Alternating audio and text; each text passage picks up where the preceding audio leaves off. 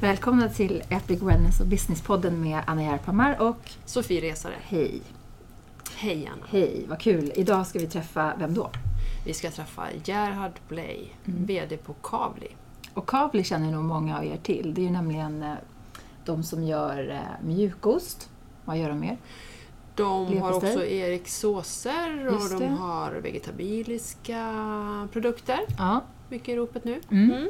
Och Gerhard är ju ligger lite före sin tid i wellness i business kan man säga. Absolut. Och han har också skrivit en bok som heter Instinkt eller insikt. Bättre resultat genom empatiskt ledarskap. Precis. Och idag ska vi dyka ner i hans tillvaro, hur han jobbar och vad han har för mission med wellness i business. Så vi sitter på hans kontor just nu och väntar på honom. Så det här blir jättespännande. Vi har mycket vi vill fråga. Vad vill vi fråga honom då? Ja, men vi vill fråga, dels så lever han lever och leder som det verkar med mycket mod. Hur han har kommit fram till det och hur det tas emot, framtidstankar. Ja, han får berätta själv, men jag tycker han verkar modig. Verkligen, jag också. Ja. Det ska bli spännande. Ja, så över till Gerhard.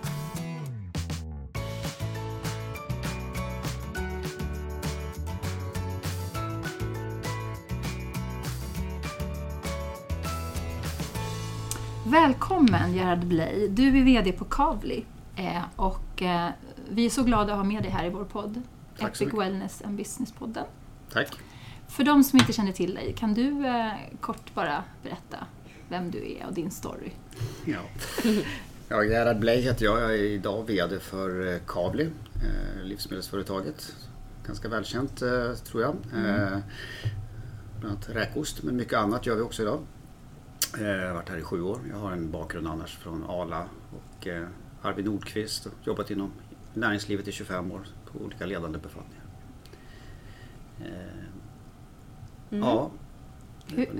Skulle du kunna beskriva ditt ledarskap? Ja, alltså mitt ledarskap har ju genomgått en ganska kraftig förändring och det är väl det som också är grunden till den bok jag skrev, nämligen att jag kom till insikt någonstans mitt i karriären att det ledarskap jag hade blivit lärd och utövade själv var ju väldigt mekaniskt och byggde väldigt mycket på gamla sanningar om att man skulle spela en roll eller man var en annan person nästan när man var ledare. Man skulle vara lite hård och lite tuff och man skulle ha distans och allt det där som yta. Det funkar ju till en viss del men inte om man vill liksom få verklig genomslag och få verklig utveckling i en organisation. Då krävs det något helt annat. Och det är praktiskt försöka ska jag säga praktisera idag. Jag är på inte sätt något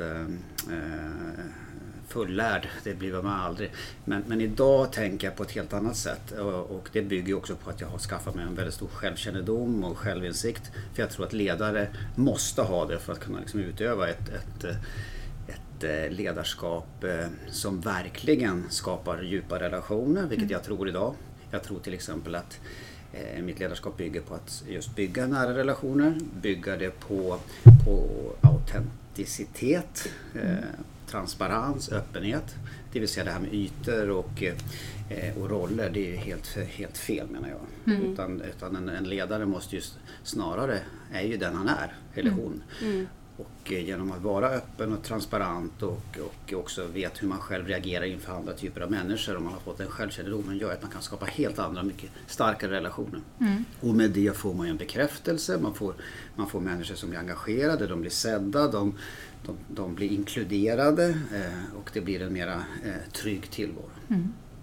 I boken här så skriver du ju dels om de bitar men också just att du har tagit fram egna koncept om man säger med Balanced Life Card. Ja, precis. Att du verkligen har utarbetat egna verktyg som du lär vidare. Berätta lite om det här med Balanced Life Card.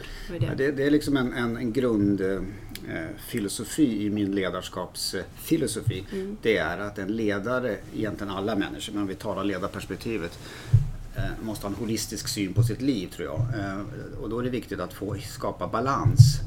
Balans kan ju vara många saker, men i den modell jag har skapat så ser jag tillvaron att den står på 3 ben. Ett är att alla människor tror jag är viktigt att ha någon form av meningsfull sysselsättning. Det handlar inte om karriär i sig, utan det handlar om att alla har ett behov av att liksom vara i ett sammanhang, göra någonting som är viktigt och som betyder någonting. Det är viktigt att ha nära relationer. Det är ben som är nummer 2, som jag kallar familj. Det behöver inte vara liksom exakt familj, men det handlar om de verkligen djupa, nära relationer.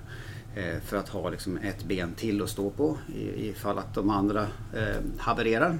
Och det tredje är att på något sätt är vi ju alla ensamma inför livet. Därför gäller det också att bejaka sina drömmar, sina behov, vad det nu må vara. Allt från att springa eller till att titta på fåglar eller vad det är för någonting. Men det är viktigt att bejaka det. Och att man får någon harmoni i de här 3 benen.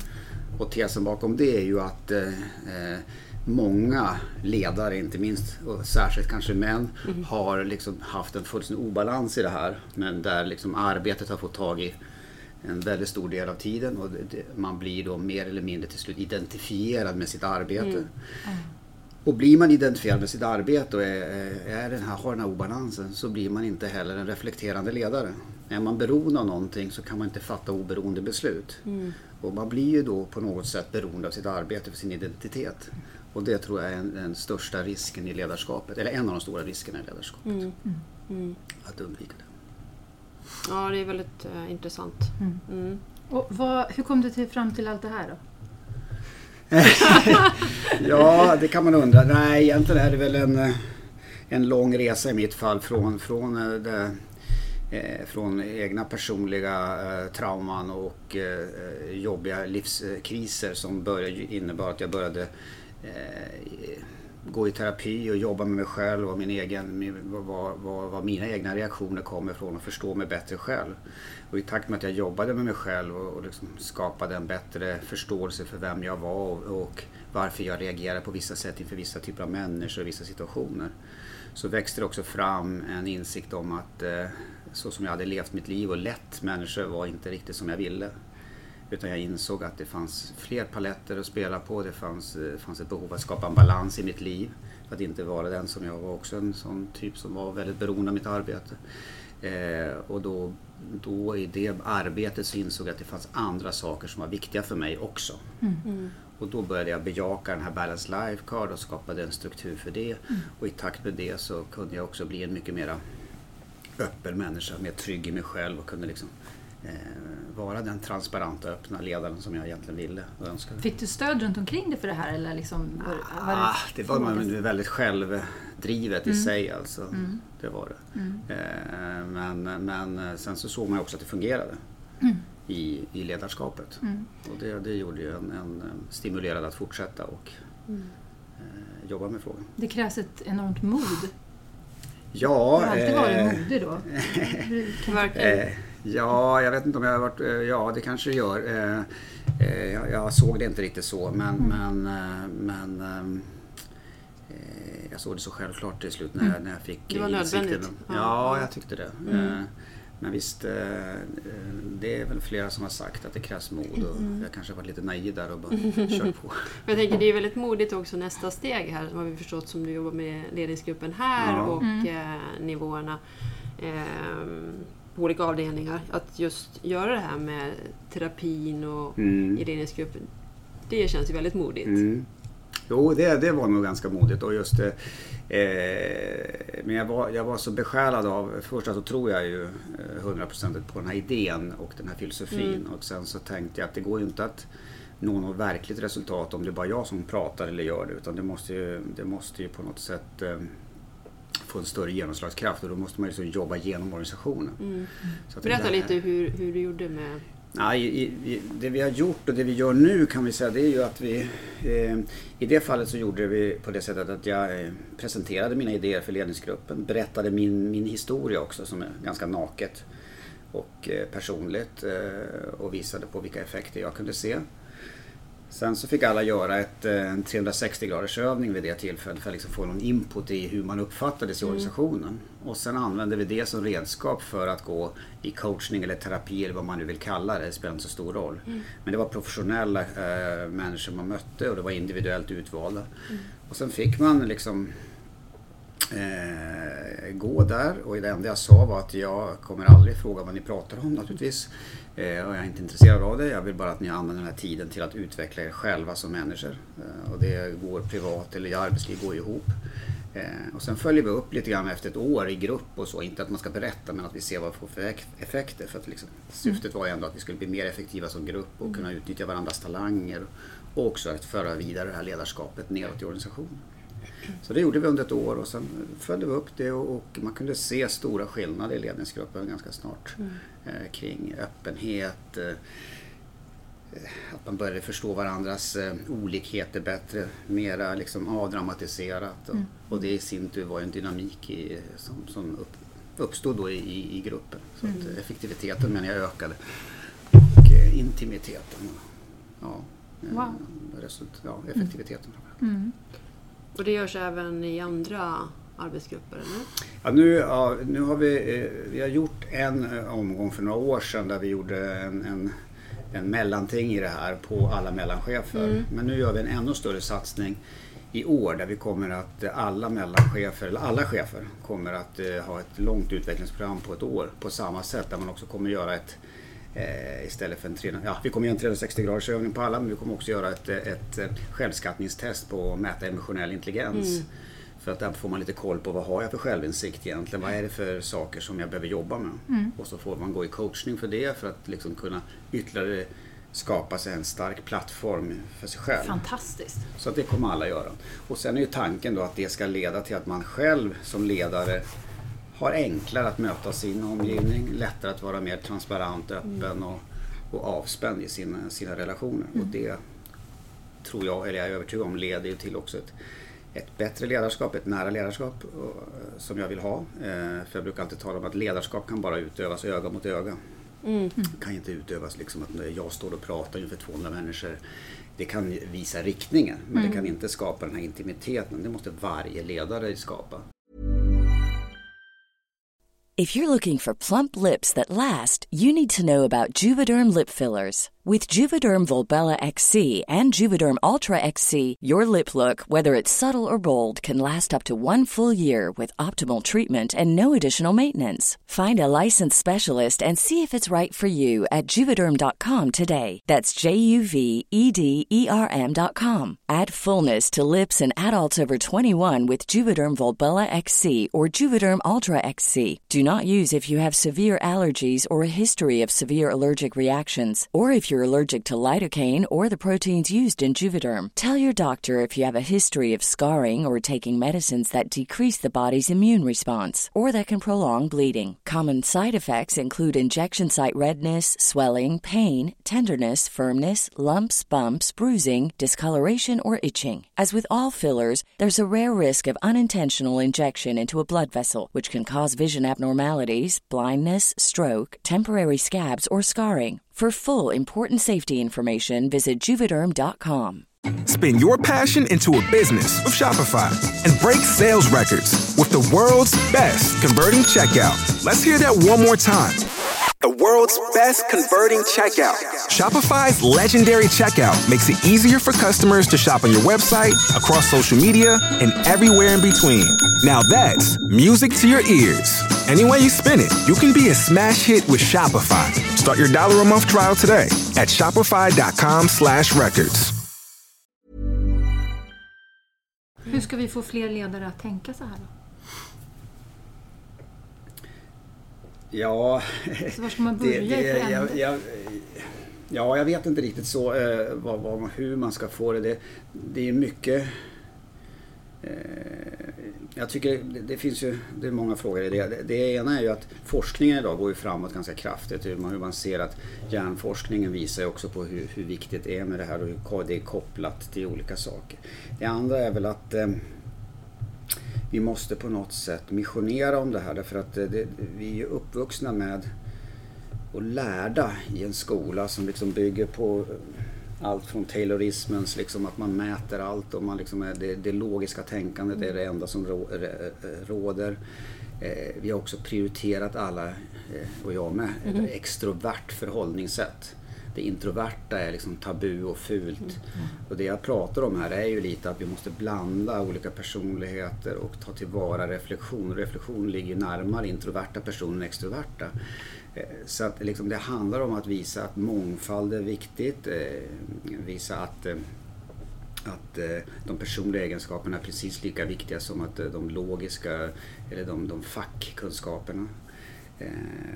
Så att man måste nog jobba på många täter för att nå ett genomslag. Vilka märker när du är ute och pratar då, oavsett vilket forum, vilka är det som är mest intresserade av ditt budskap?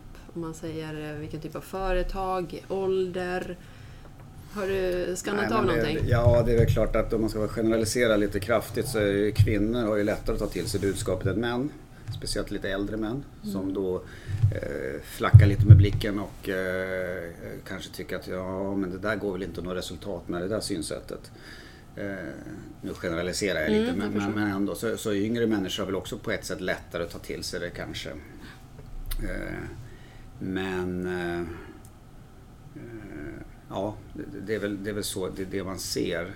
Samtidigt så börjar det väl bli mer och mer acceptans för att det finns andra sätt att leda på och andra saker som är viktiga.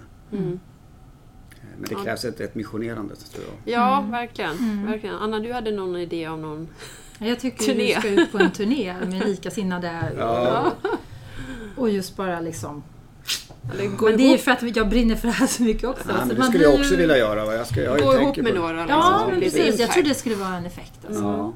Ja, men jag tror att man behöver prata om det. Jag för just nu också, vi håller på med samtal med Handelshögskolan. Det är alltid bra att få med akademin också i det här. Det pågår en hel del forskning i frågorna kring hur viktigt det är och man har olika uttryck för det. Men att de här personliga delarna i ledarskapet är så oerhört viktiga. Eller personliga egenskaper eller tid för reflektion eller allt det vi pratar om. Just att ha relationer med sina... Alltså, så för mig är det ju liksom att i grunden handlar det om att skapa verkligt nära relationer. Ja. Det är det som det handlar om i slutändan. Det nära ledarskapet. Och därför att det är där det sitter. Om jag har en chef som ser mig, som känner mig lite mer än vanligt. Det innebär inte att man, precis som med sina vänner, man berättar inte allt för alla vänner och så. Det är lite olika. Men man har ett shit. Då känner jag mig, först då blir jag avspänd i min relation till min chef förmodligen. Jag blir sedd, det vill säga jag känner att jag gör något meningsfullt. Men jag blir också lättare att vara kreativ. Därför att det öppnar upp att jag kan ge förslag, jag vågar ge förslag även om de är dumma. Eller att de kanske inte genomförs. Till skillnad mot det här gamla klassiska synsättet där man skulle positionera sig, man skulle anpassa vad man sa till chefen för det som passade. Chefen var det som kunde bäst. Allt det som vi har levt med i ganska många decennier och som fortfarande lever kvar. Det är enorma krafter som man sätter igång, tror jag. Du får alltså, jag menar liksom, du får en multiplikativ effekt i en organisation om du får det här genomslaget när människor börjar få använda hela sin potential. Fantastiskt.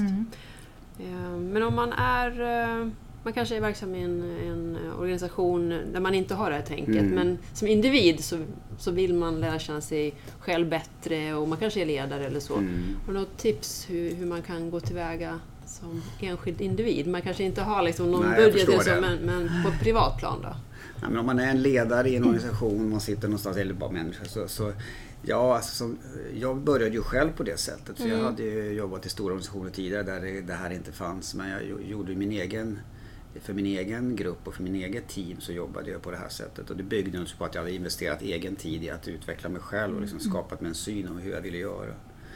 Så att, men det kan man ju, en del har ju lättare, men jag tror att det börjar ju någonstans med att hitta sig själv i det här. Och det kan man ju göra genom att gå egen coachning naturligtvis, eller vad man nu gör för någonting.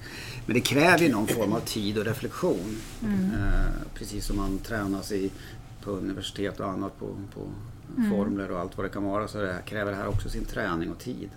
Söka vägar som passar en själv för att hitta sig själv. Ja, liksom ge sig tid för att liksom förstå sig själv. Det handlar ju väldigt mycket om att titta på situationen som man har upplevt, vad man har reagerat, varför. Men det är svårt att göra. För de flesta tror jag att det är svårt att göra allt det själv utan att ha någon som man bollar med.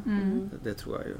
Då kan företag implementera en metod som är lite så här känd då, för att det ska vara, alltså man måste avdramatisera det så att det inte blir så här, den här djupa, ska vi ha djupa samtal nu eller ska vi, alltså det kan ju avskräcka. Ja, det kan avskräcka, absolut. Eller hur? Jag vill inte berätta om mitt liksom innersta, för då bryter jag ihop i princip. Ja. Och så håller man det ganska så här. Men just att ni gjorde 360 grader samtidigt tror jag är jättebra. För ofta när man kommer in en ny chef så kanske den får göra 360 grader.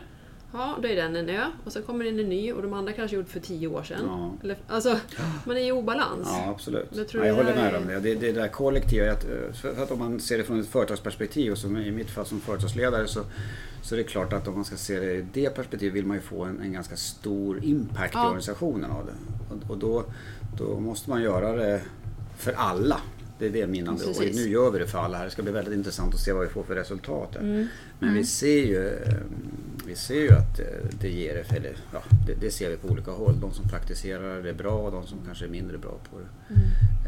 Men det är en annan dimension i ledarskapet det vi försöker föra in. Och just uppföljningen. Ja, precis. Att det bär vidare. Bär vidare ut i organisationen. Och där tror man tappar ofta. Det är ofta där man tappar på mellanchefsnivå. Som mellanchefer är oftast väldigt utsatta och det blir än mer kanske i det här sammanhanget. Så att, det kräver en hel del, absolut.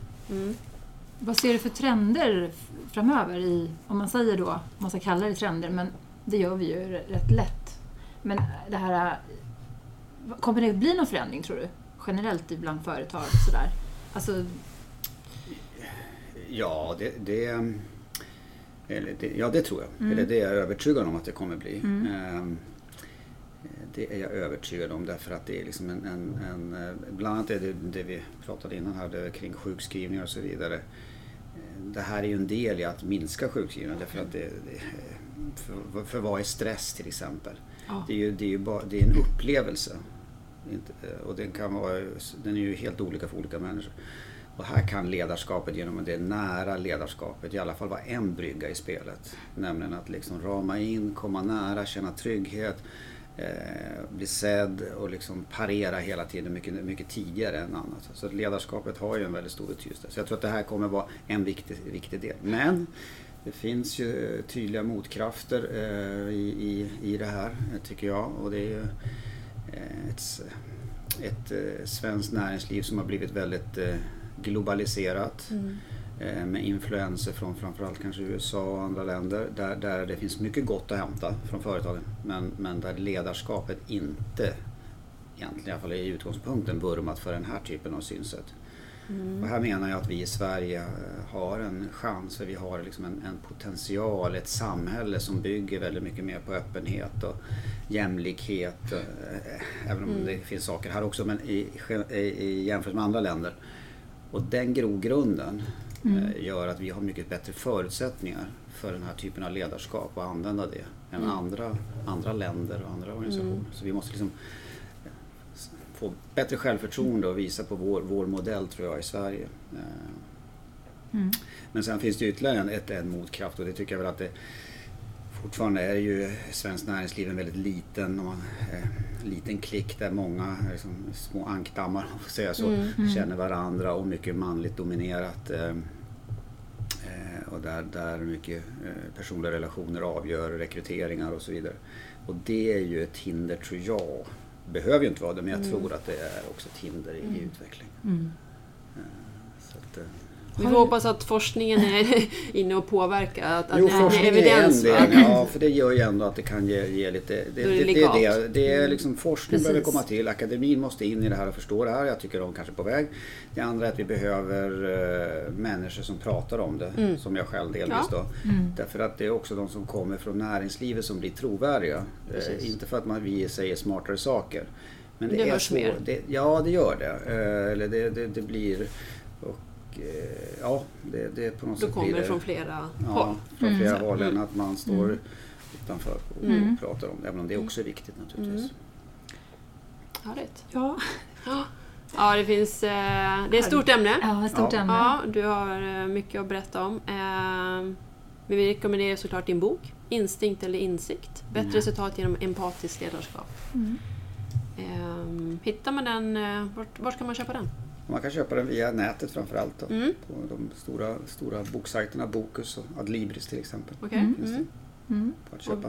Och du har en hemsida? Jag har en hemsida också, gerhardbley.se. Man kan läsa lite mer om mig. Och där tror jag också man kan klicka sig vidare. Jag tror det kan man göra. Jag köpte boken precis, där via den sidan. Men då finns det många vägar. Ja. Har du något så här avslutningsvis du vill... 3 tips eller någonting som du vill skicka vidare?